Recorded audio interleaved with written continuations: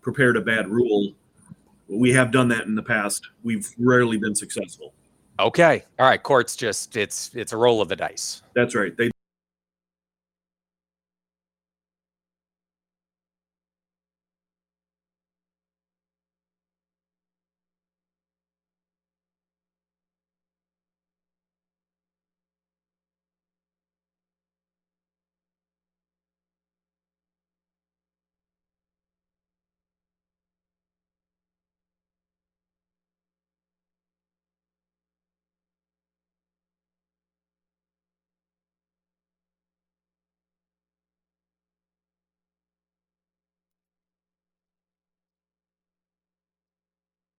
On the next AOA, John Baranek of DTN Weather will join us. We'll talk about this weather market developing across the Corn Belt. Tune in next time to AOA.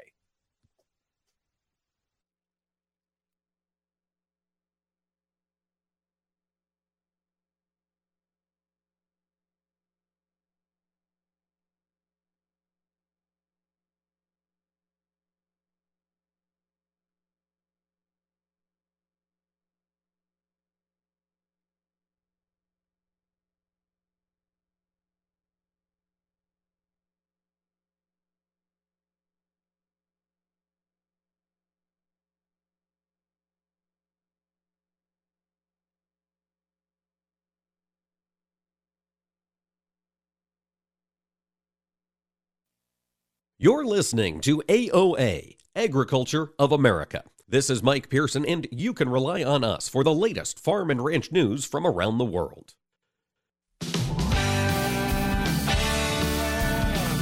Informing America's farmers and ranchers.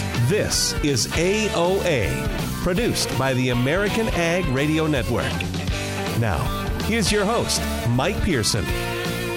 Hello, ladies and gentlemen. Thanks for tuning in to AOA today. We've got a lot coming on today's program. There's work in Washington, D.C. this next week finalizing the EPA's RFS rule. We're going to talk to Kurt Kovarik from the Clean Fuels Alliance of America here in just a moment about what that organization hopes to see when the EPA releases that next week.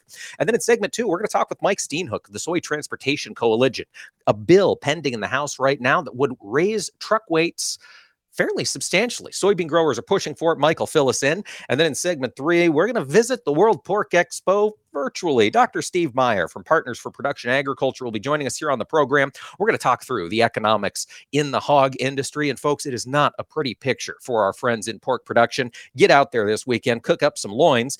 And then we're going to end the show with Jim Bair, our friend who's president and CEO of the U.S. Apple Association. They're pushing hard for an agreement with the UK. It would benefit apple growers. He'll fill us in on how that's all going to work here at the end of the program. Before we dive into all of that, however, let's turn the focus to biofuels. Kurt Kovarik, Vice President of Federal Affairs at the Clean Fuel Alliance America, joins us now. And Kurt, June 14th, we expect to see some final numbers from the EPA. Are we going to get them on June 14th? And what does CFAA hope that EPA publishes? Hey, Mike, glad to be with you. You're exactly right. Due to a court-imposed deadline, EPA is required to put out the final rule on June 14th. That's next Wednesday. We anticipate we'll get something on that day, whether we get all of it or not, within a day or two. I anticipate we'll get it all by the end of the week. What we have in front of us here is folks are familiar with EPA's volume setting under the renewable fuel standard. They've done this for many years, 1 year at a time. This year, they have an opportunity to do multiple years, which they've proposed to set volumes for 2023, 24, and 25, which ordinarily would be great to send a long-term or provide a little bit more of a future market prediction and setting so that people understand. Unfortunately, EPA has really missed the mark in the proposal that they put forward. We see right now huge expansion within the biodiesel and biomass-based diesel industries, whether that's renewable diesel coming online, excitement over sustainable aviation fuel, and EPA's proposal really missed the mark. What they proposed was to increase around 65 million gallons a year over the 3-year period. That's less than 10% of what the Department of Energy predicts is going to actually come online. So what's that? Yeah, I mean it's shocking in how they completely misread what's happening in the marketplace. I mean, you pick up a newspaper in the Midwest and you understand all of the announcements that have been made with respect to expansions in soybean crush. 20 expansions or new facilities in about that many states, 10 or 15 states, at a investment cost of about $6 billion, all predicated on continuing this path towards development of biodiesel, renewable diesel, and sustainable aviation fuel, all of which is at risk and could be undercut if we don't get these numbers right. And so in order to get these numbers right, Kurt, I understand the Clean Fuels Alliance, along with a number of your other partners, recently wrote a letter to President Biden to encourage him to take a look at this. And what did you tell the president? We told the president what's at stake, and put it in the terms that this president cares about. So, I talked about the investment in soybean crush, $6 billion. So we all know what that means to a soybean farmer if their beans are being processed 30 miles down the road instead of going on a barge and getting exported, right?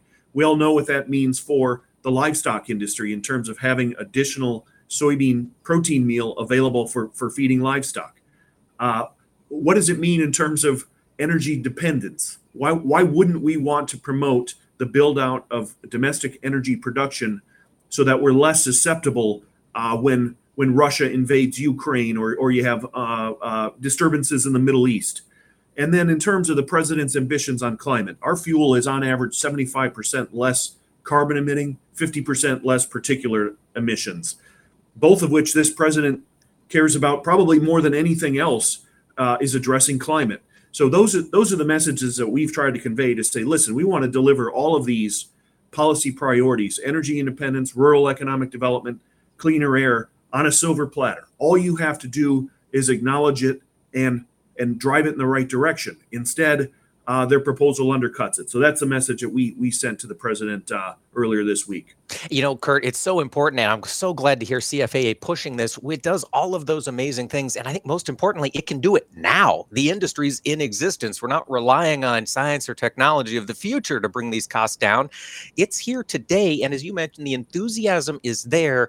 So what happens if June 14th we get this update from the EPA, Kurt, and it's not what we'd like to see? What's the industry's response after proposing $6 billion in investments? Yeah. Well, I'm hopeful that our message, the message that you just conveyed, I should bring you into my meetings with me. That was very, very well said. I hope that the message is received. We feel like the proposal or what is going to become final is moving in the right direction. The signals have been sent that it's moving in the right direction.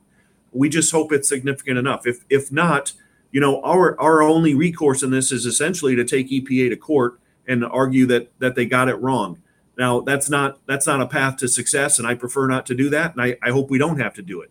I hope that, the conversations that we've had, we've had letters sent from the Senate that had 15 or 17 senators, a letter from the House that had 35 signatures.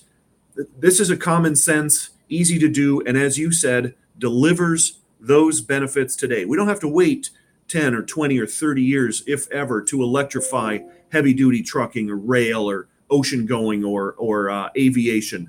We can deliver those benefits today. We can rely on the American soybean farmer to produce it and deliver those carbon and clean air benefits now while reducing our dependence on whether it's Saudi Arabia, Russia, or Iran for their oil imports. To me, there's no downside. I just hope the message is received at this administration. And I guess that's my next question to you, Kurt. If those of us out here in the countryside, we're feeling a little left behind, these discussions happening behind closed doors in Washington, D.C., is there anything we can do over the next 5 days before this final set announcement to help the EPA think this thing through?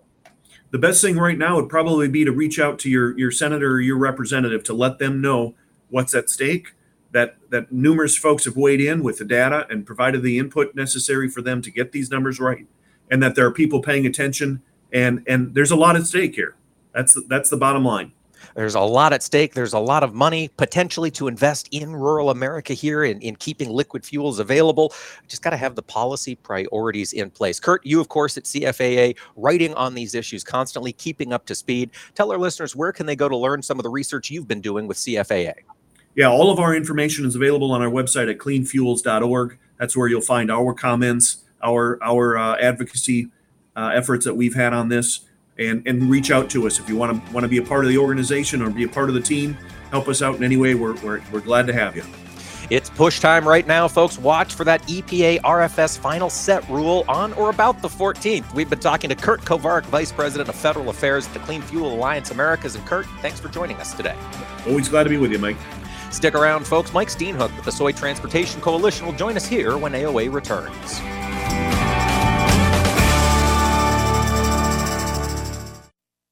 Hi, this is Mike Pearson. You're listening to AOA, Agriculture of America. Don't go away. More AOA coming right up. Join us every Tuesday for Around the Table, brought to you by CHS, as we discuss how cooperatives support farmers and ranchers and build strong communities. Each week, we'll chat with voices from across the cooperative system. From global market access to local expertise, we'll explore how co-op ownership means you own a world of opportunities. Tune in on Tuesdays or visit cooperativeownership.com to learn more.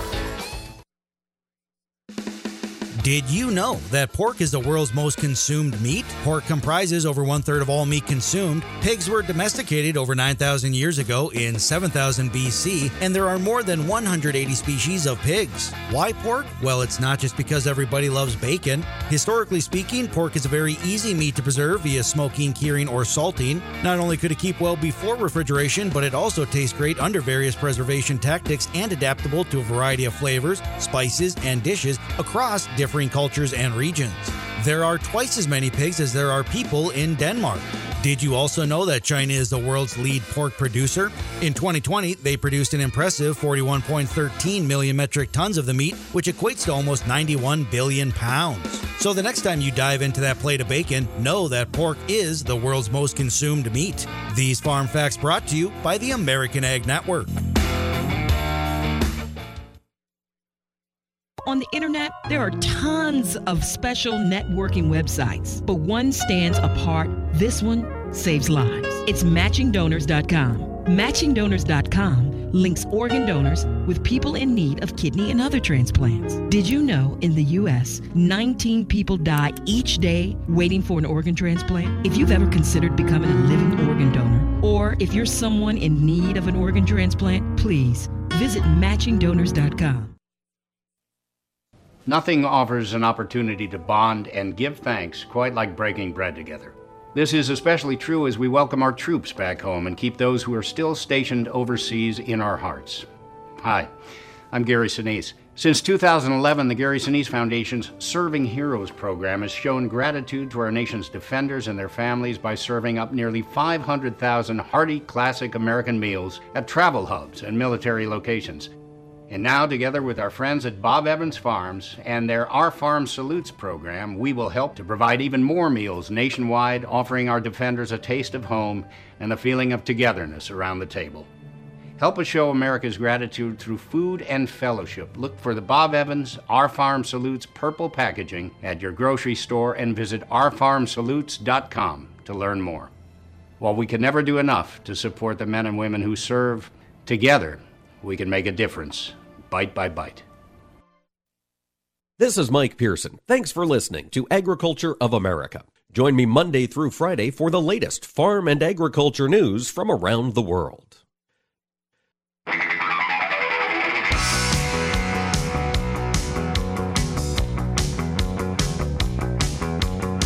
Keeping America's farmers and ranchers informed on AOA. Now back to Mike Pearson.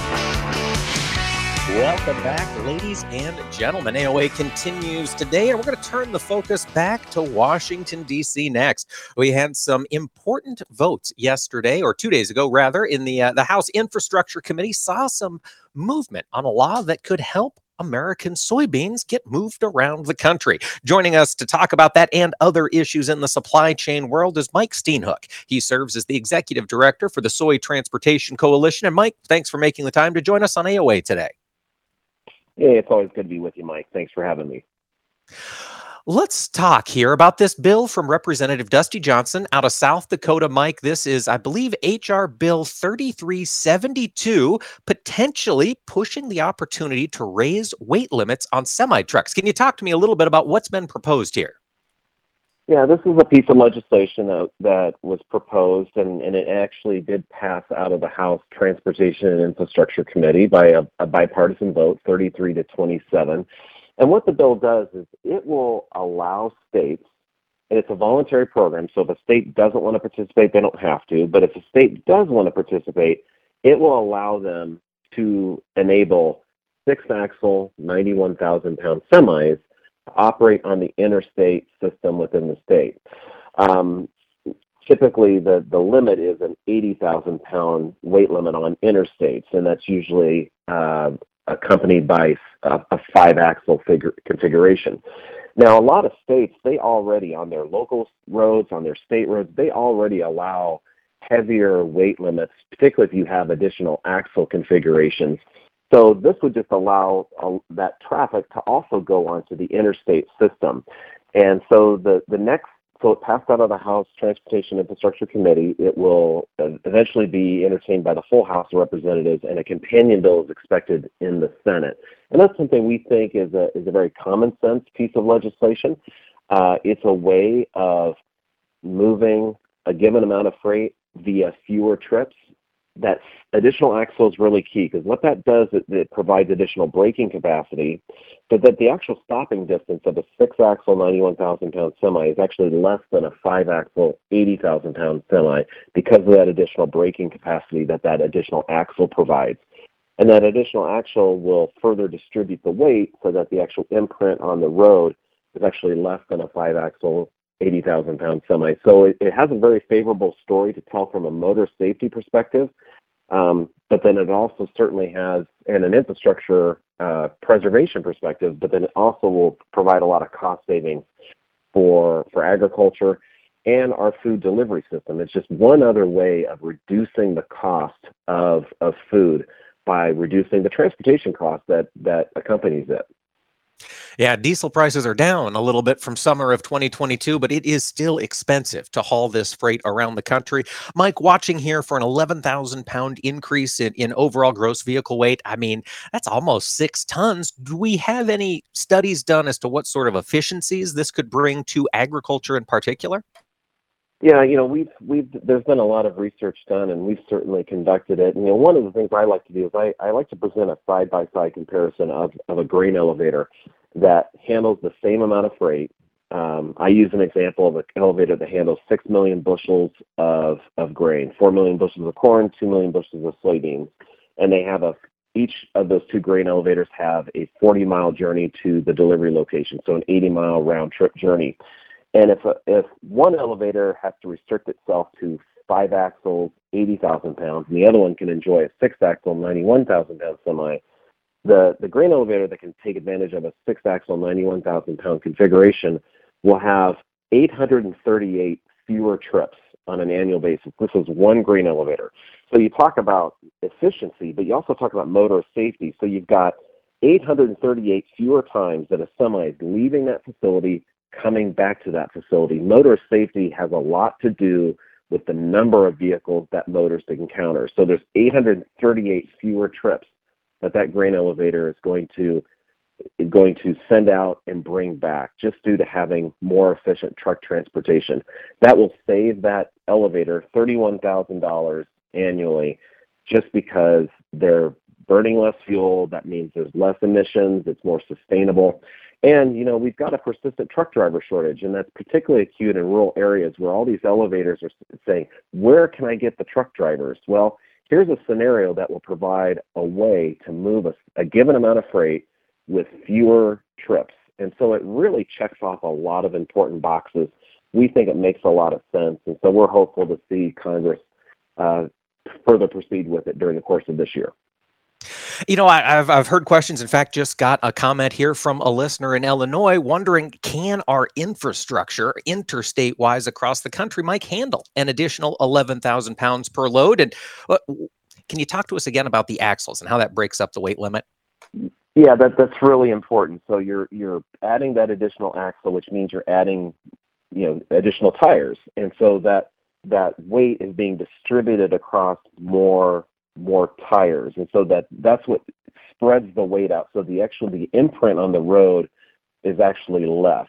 and it actually is compliant with what's called the Federal Bridge Formula, and that's an equation that was developed by the Federal Highway Administration that basically stipulates what is the acceptable load limit that a bridge can accommodate, and that 6-axle 91,000-pound configuration is compatible with that Federal Bridge Formula. So that was something that really important. We wanted to make sure that you don't have too much weight that all of a sudden that Federal Bridge Formula, it would be in opposition to it. So it's acceptable for bridges. It actually has less of an imprint on the actual roads themselves. And again, you're talking about wear and tear on our infrastructure is not just a function of the weight of the individual vehicle, but it's also how many vehicles actually transit a particular stretch of road or bridge. So again, back to an example, an elevator that is able to enjoy these higher allowances will have 838 fewer semis leaving the facility, coming back to that facility. That's going to have a significant positive impact on wear and tear as well. Mike, let's look out a little bigger picture here. You mentioned with companion bill potentially coming in the Senate. What's been the response so far of legislators? Bipartisan passage out of the Infrastructure Committee. Can that bipartisan strength be maintained? We certainly hope so. One of the challenges is that it's easy to kind of think in terms of, well, if you're going to put more weight on a semi, that must mean more damage to roads and bridges or more danger. And so you have to really further explain it, that what the significance of that additional axle and additional braking and additional tires and how many fewer trips that will take off a stretch of road. So you have to, it takes multiple sentences to explain that, and that's really kind of the inherent challenge. We think the argument is very sound, the data is very sound, and again, there's a lot of states that currently allow that on a daily basis. So you don't have to really guess to see what the impact is going to be. You can actually see it, real evidence of that in a lot of these various states. So it always is a controversial issue, but again, I think there's a lot of reasons why it makes a lot of sense, and so we're really hopeful that Congress will be open to it this year.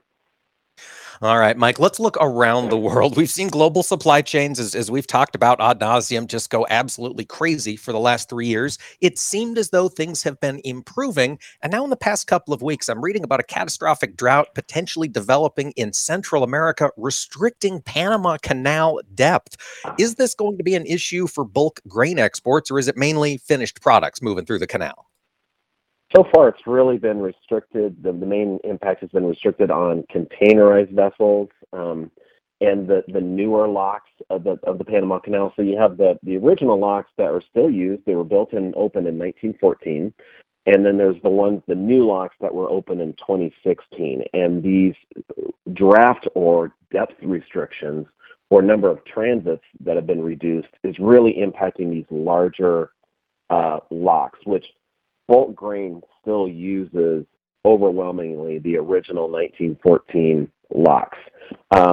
So it hasn't had as much impact on bulk shipping thus far, but it's something that clearly can as the year proceeds.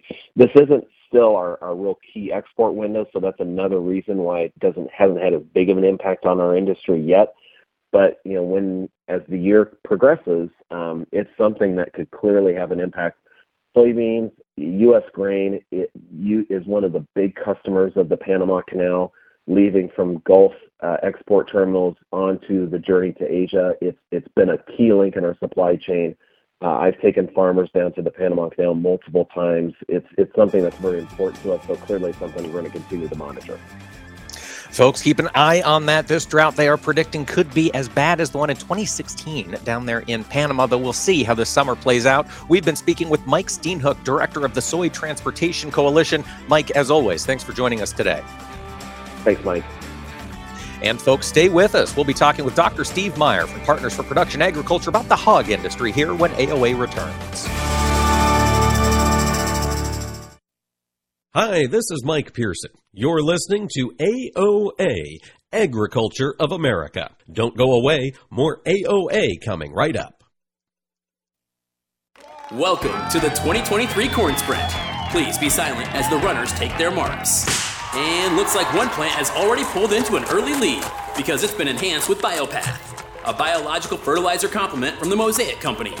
Wait, and the early favorite has crossed the finish line. Get the most out of your fertilizer investment. Don't forget to add BioPath to your early season application. Talk to your retailer about Mosaic Biologicals today or visit cornsprint.com. Young farmers don't listen to the radio, right? Wrong. In a recent survey, 74% of young producers said they get their most important agricultural information from their trusted farm radio station.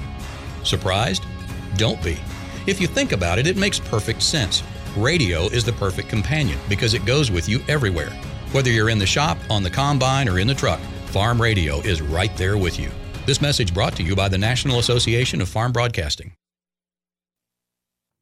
You're listening to AOA for the American Ag Network. I'm Jesse Allen reporting. Well, as we take a look at the market trade action ahead of the June WASDE report from USDA, we see a mixed trade with corn pushing moderately lower. The soy complex a little bit higher. We got a soybean sale announcement on Friday morning. We'll talk more about that in a second. The wheat market trade relatively mixed with livestock trading their way higher here across cattle and hogs. Now, the prevailing theme here today ahead of the WASDE report is that there is potential for the global wheat balance sheet to tighten up a little bit with many production concerns around the world, including China, Australia, and even production concerns in the U.S. There's also thoughts that USDA could justify cutting some corn demand on the old crop side. How much, that remains to be seen. We're definitely going to keep our eyes on that here as we work through the day on Friday and see what the USDA has to offer in the June crop report. Now, also, I mentioned a soybean sale announcement Friday morning. USDA said 7.2 million bushels of U.S. soybeans were committed to unknown destinations for the current marketing year. And that's given a little bit of boosted confidence at a time needed by the market as sales have been quite flat for some time. Now, of course, weather is going to be another big factor. We're keeping an eye on the big pivot in the weather pattern in the Midwest. That's been anticipated for a while. It's expected to start tomorrow. And some areas of the Midwest will get good rains while others will not. That is the big key we're going to be watching closely, as most of these first rains will be in areas like southwest Iowa, Nebraska, Missouri, southern Illinois, southern Indiana, Ohio, Michigan, and possibly even South Dakota. Livestock off to a robust start on Friday morning, and that trade could take some cues from the WASDE report as well, depending on the impact on grains. You're listening to AOA for the American Ag Network. I'm Jesse Allen. Take a look under your bed. Find stuff under there? What about jobs? No? Now try your basement. There's a pair of overalls that overall you're not so into anymore. A perfectly good laptop that hasn't sat in your lap in months. And even more stuff, but still no jobs? Well, you really have both. See, stuff is defined as household articles considered as a group.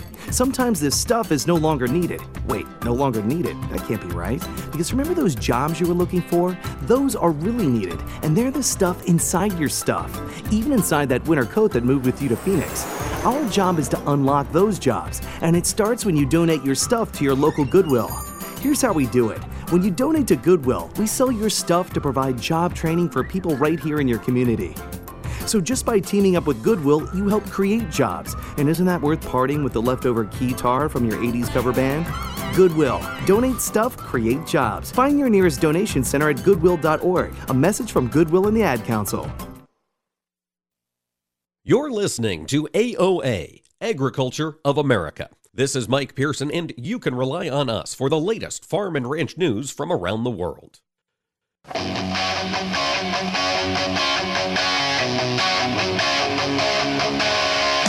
Keeping America's farmers and ranchers informed on AOA. Now back to Mike Pearson.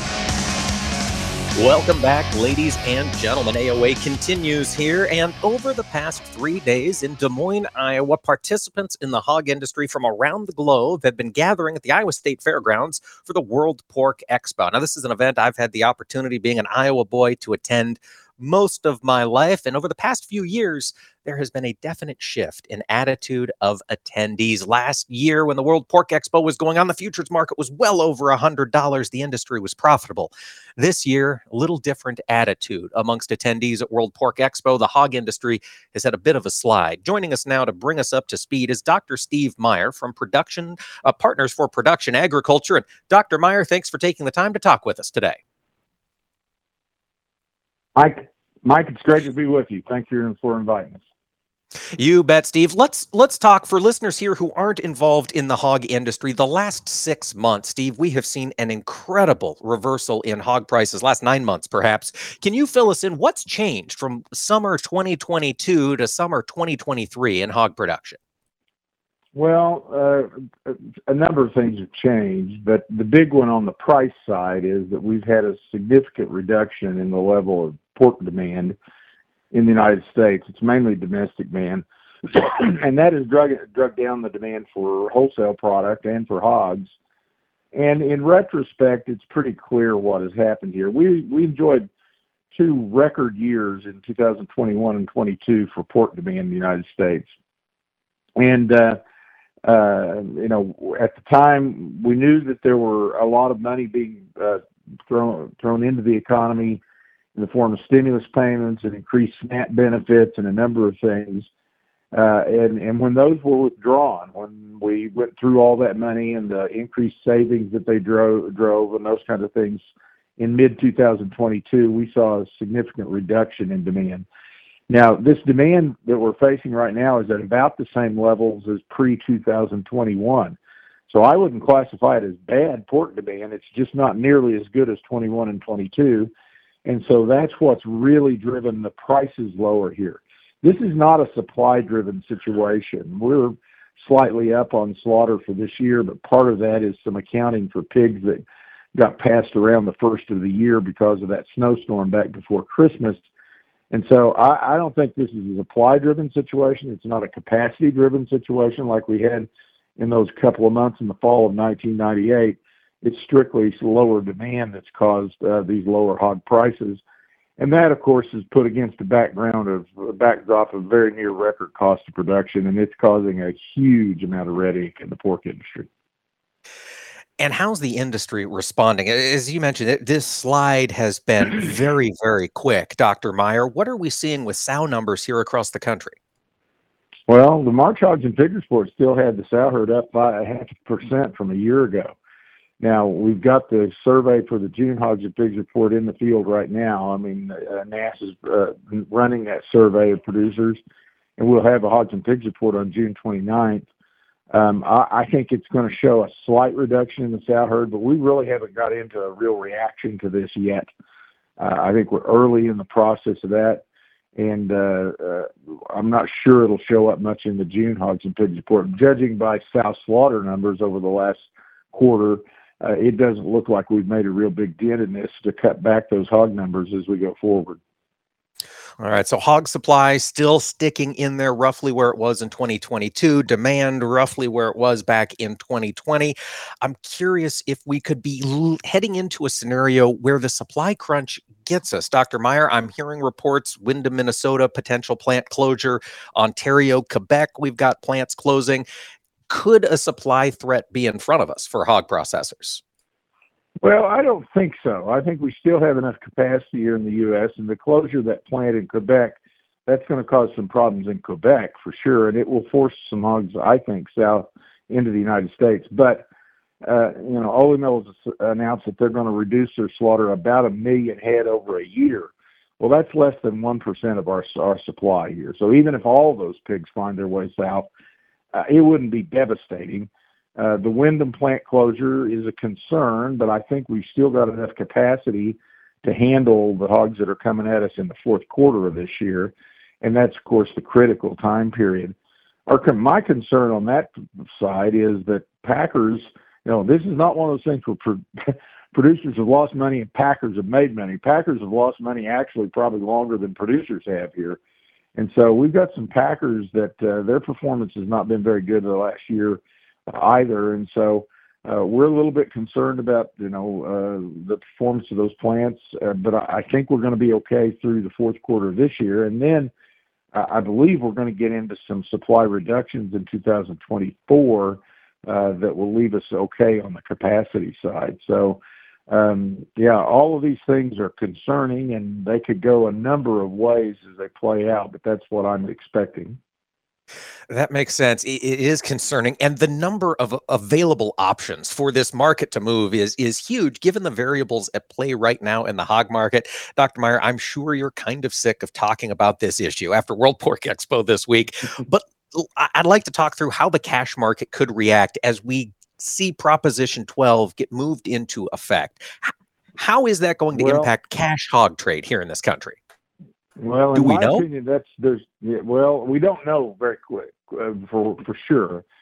What we know is that that Prop 12 is basically going to go into effect on July 2nd. They're having some webinars now to try to share with people what's going to happen there. They've been very, very unclear about what's going to happen to existing inventories of pork, of non-compliant pork in California. They've not said, can you sell it? Can you not sell it? They won't give you a straight answer on that. But it's our opinion that we have about half as much product as California has consumed in the past that's going to be compliant with Prop 12 at the beginning of July, maybe not even half. And that means that the other half of that 14% of our consumption in the United States is going to have to find a home somewhere else. So I don't see anything positive in this. And in fact, I see a pretty negative impact on the cutout value, and that's going to put pressure on hog prices, even more pressure on hog prices as we go through the second half of the year. You can change these things quicker than what obviously we can change the output of pigs. I mean, the sows being bred right now, those pigs will come to market 11 months from now or 10 months, 10, 11 months from now. So we have a very long planning horizon on the production side, and these other factors change much more quickly. And so I was pretty Debbie Downer this week at Pork Expo. I don't see a lot of signs for short-term relief from these situations. Probably the best thing that could happen for us is get some rain in the Midwest and raise a really good corn crop and push these costs down some. But even best case scenario on that, I don't see those costs going below $80. And there's hardly any futures contract on the board right now that would provide a profit at that. So this is a very serious situation that, rain in the Midwest to get these costs down and get started cutting back supplies in order to push prices up. I think that's the two solutions we have to have. There is some optimism about exports, Mike. We had some pretty good export data yesterday on the product weight basis. It shows that we're up, I think, 11 or 12% for the year, and that's good. But that's not enough to make a difference on this, to make up the difference on this profitability situation. So we'll take all the positive things we can get, but we need more than what we're seeing right now. Steve, I'm wondering if we can pick your brain here, your global connections over in China. We're hearing off and on reports about ASF perhaps rebounding in that country. We're hearing reports of culling of hogs aggressively on the ground in China. How much of any of this is true, and what do we know from the ground in China with regard to their pork production? Well, the answer is we don't know much for sure. But what we're hearing is that they have had a rebound of ASF cases. And this is problematic because most of these ASF cases now, as we understand it, are being driven by strains of ASF that were actually propagated through illegal vaccines in China. They weren't supposed to be making vaccines, but everybody tried to make one, or a lot of people did. And those strains have turned out to be actually infectious. Now, they're not like the original strain of ASF. The original strain of ASF spread slowly and was very deadly. These are spread much quicker and aren't necessarily deadly, but they're certainly negative to productivity. And so there's still a response of when you start seeing these, you start culling pigs. And as we know, ASF doesn't affect people, so those pigs can move into the food supply. You don't have to destroy them. But there's a strong incentive to get them sold before they die. And so we think that's the reason that it has so much pressure on Chinese prices right now at a time when we would have thought they would have been rebounding. And that is the return of ASF problems out in the countryside. My big concern on China long term is after all of this, after ASF, after COVID, after all these things, what's demand for pork going to look like in China? And I think the evidence so far is that we've seen a significant negative impact on pork demand in China. And if that demand goes away, then how much can you ever count on them to be a real place to ship product? And finally, as much as we want to say, well, China could solve all this, you have to remember we still have a 25% punitive tariff on U.S. product going into China.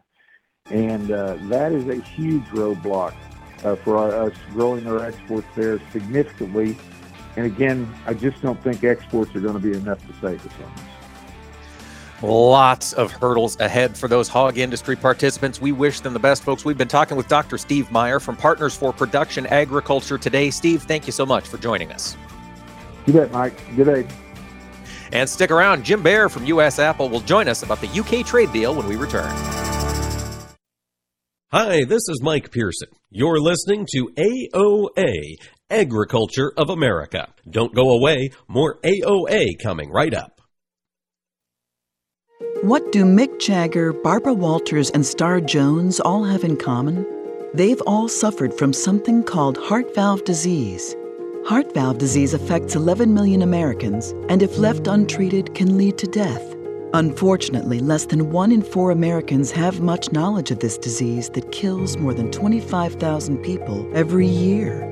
The good news is that if heart valve disease is treated, patients can recover and live long, happy, and productive lives. But in order to treat heart valve disease, you need to know if you have it. If you or your loved ones are over the age of 65, have been treated with radiation to the chest, have been diagnosed with a heart murmur, or have a history of heart disease, it's time to listen to your heart. Ask your doctor today about screening for heart valve disease. A message brought to you by Heart Valve Voice US. For more information about the symptoms and treatment for valve disease, go to heartvalvevoice-us.org. 54. So basically, it's too late to start saving for retirement, right? Not right. Starting to save, even in your 50s, can really make a difference. Well, right now, saving seems hard to wrap my head around. Plus, with the way this year's been going... Hey, listen, it's okay. You still got this. Just go to aceyourretirement.org. It's an online tool from AARP that can help you get your retirement savings on track no matter your age. It's free and only takes about 3 minutes. I like 3 minutes. Yeah, at aceyourretirement.org, you'll chat with Avo, the friendly digital retirement coach. Just answer a few questions and you'll get a personalized plan and tips to help boost your retirement savings. Tips that are easy to understand and tailored to your lifestyle. I like that too. Plus, it's sponsored by AARP, so you know they got your back. Just head to aceyourretirement.org and make your plan to start saving for retirement. Thanks. That's aceyourretirement.org. A message from AARP and the Ad Council. This is Around the Table, where we explore the benefits of cooperative ownership. Today, Will Stafford, a member of the CHS Government Affairs team in Washington, D.C., is going to join us for an update on that 2023 Farm Bill. Where do things stand? The current Farm Bill expires on September 30th of this year, which means that Congress either needs to write a new one and pass a new one or extend the current one before then. If we don't get a new Farm Bill written this summer, Will, what happens when the current Farm Bill expires? Technically, the law reverts back to what we call permanent law, which is 1930s and 40s law. And it has things like minimum support prices for different crops that kick in at different starts of new crop years. The big one that you would start hearing about if there is a lapse in the Farm Bill, folks call it the dairy cliff.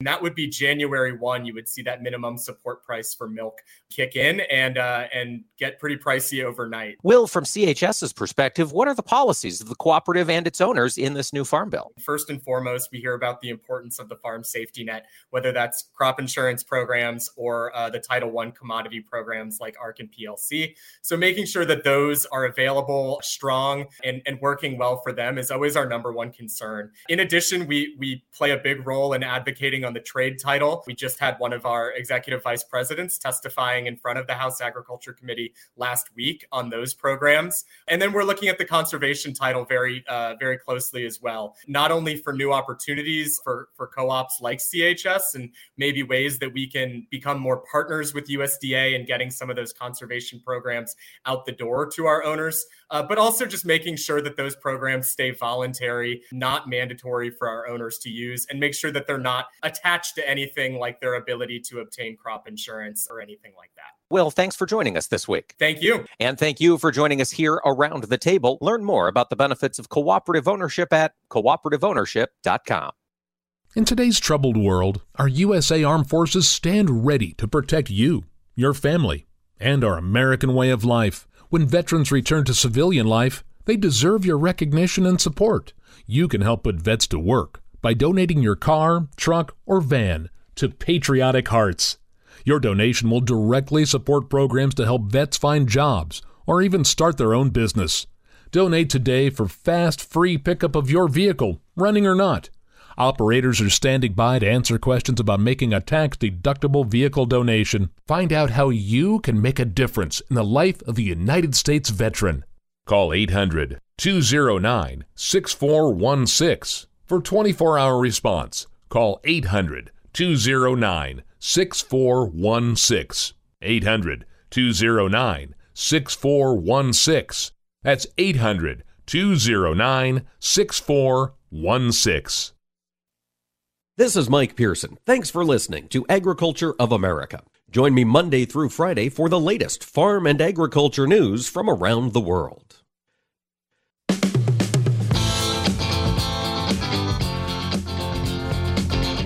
Keeping America's farmers and ranchers informed on AOA. Now back to Mike Pearson.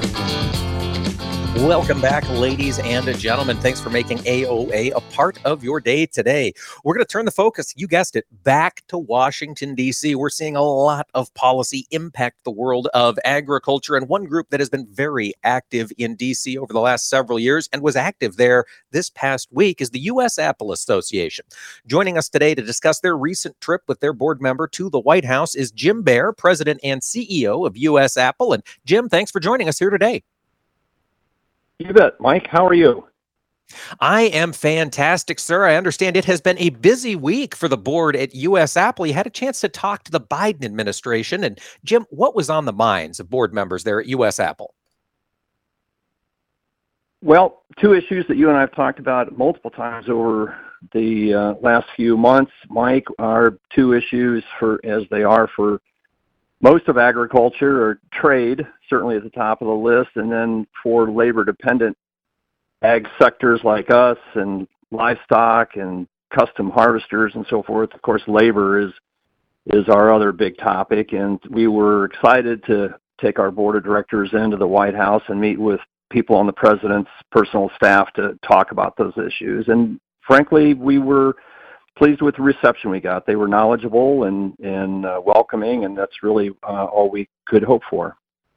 That is always good to hear, Jim. If you would, our listeners who are outside the Apple industry, it has been a volatile 2 years in the global, or 4 or 5 years, I suppose, in the global Apple trade business. Can you fill us in on the struggles the Apple industry has faced globally?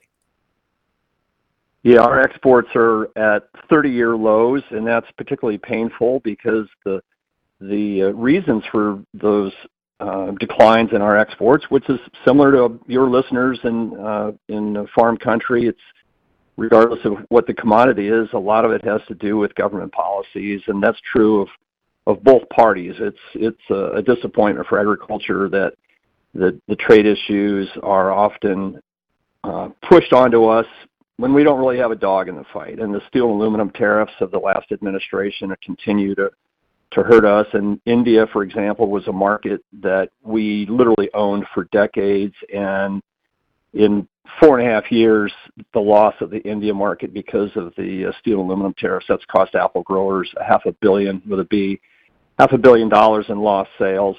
And to make it worse, those sales are now being filled by countries like Iran and Turkey, who are not America friends. And so, we're losing markets to countries that oppose us in many, many ways. So that's particularly painful. And then, we would also say that the current administration hasn't really even announced a trade strategy and hasn't even announced that they're pursuing any free trade agreements. So those are really what's impacting U.S. agriculture. All of that being said, with those Section 232 tariffs, this administration was very critical of those when they came out from the prior administration. Any indication that they might be going away, Jim? Disappointingly, no, Mike. And we had high hopes. I guess we should have known better. I mean, I guess if there's one thing we know about President Biden is he's a union guy, and that's no surprise. He's been a union guy for as long as he's been in public office. And as you say, he did criticize those tariffs, and we thought maybe there's a glimmer of hope here that we can get rid of those and get the U.S. back into doing what we do best in agriculture, and that's exporting products around the world, and unfortunately that's not the case. We also, the U.S. pulled out of the Trans-Pacific Partnership in the previous administration, and that would have been great for agriculture. So, neither party can say that they're really standing up for U.S. agriculture in the trade arena, that's for sure. We do have an opportunity, it sounds like, Jim, for a new trade agreement with the United Kingdom. Did that come up in your discussions at the White House? It did, and we are gratified that Congress, on a bipartisan basis, in both the House and the Senate this week, sent a letter from a coalition, including U.S. Apple and our friends at beef and pork and corn and soy and wheat and dairy, and we're all working together to try to get Congress to give the president authority to negotiate a free trade agreement with the UK. I know you and I have talked in the past that it's hard to export to the EU because of their radical farm-to-fork policies, which are discouraging and even have the goal of getting rid of the compounds of modern agriculture like pesticides and fertilizers. So it's hard to see us ever exporting much to the EU in the near term. And so with the UK leaving the EU under Brexit, we think there's an opportunity there. So long as we can get a trade agreement and they will adopt some rational science-based rules like we have here in the U.S. The UK should be a natural market. It's our strongest ally in the world. Should be a natural market for U.S. ag products. It once was a significant market for apples and could be again if we had an agreement and a good set of rules.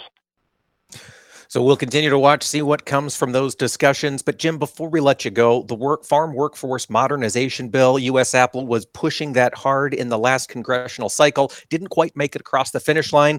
Will something similar be introduced into this Congress? Well, that was a disappointment. We got it passed through the House of Representatives, and when I say we, it's not just apples, but it's all the ag sectors that are highly dependent on human labor, livestock, and dairy, and specialty crops, for example, and custom harvesters. And so we got it passed through the House twice. The Senate wouldn't bring it up, and that was a disappointment. So we go back in a new Congress. We go back to square one. There's a lot of attention on immigration these days, and we don't like being lumped in with immigration. The people that you see lined up at the southern border are not coming here to milk cows or pick apples or combine wheat. And so when members of Congress are frequently telling us that they want a solution, but they won't bring up agriculture without a border security package, and we say that's crazy. Don't make farmers responsible for border security. That's not our job. Okay, so we'll continue to watch, see what happens in D.C. That effort remains to improve ag labor accessibility. We've been talking to Jim Bair of U.S. Apple. Tune in tomorrow for more AOA.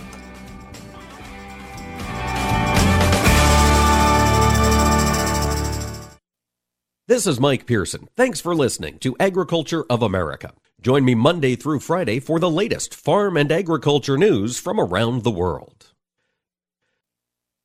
Welcome to the 2023 Corn Sprint. Please be silent as the runners take their marks. And looks like one plant has already pulled into an early lead because it's been enhanced with Biopath, a biological fertilizer complement from the Mosaic Company. Wait, and the early favorite has crossed the finish line. Get the most out of your fertilizer investment. Don't forget to add Biopath to your early season application. Talk to your retailer about Mosaic Biologicals today or visit cornsprint.com. At YMCA Summer Camp, kids find their why. Friendship and fun, a world of adventure beneath a golden sun. Running, laughing, full of wonder. Being themselves is second nature. Summer camp is where they begin to unlock the confidence that lies within. When kids find new passions, they find their why. Summer camp season starts soon. Learn more at ymca.org. for a better us. You are not your diagnosis. A medical chart is not your identity. And vision loss does not define you. Your drive shows who you are. And you are not alone. Because we are driven too. To be a beacon of strength.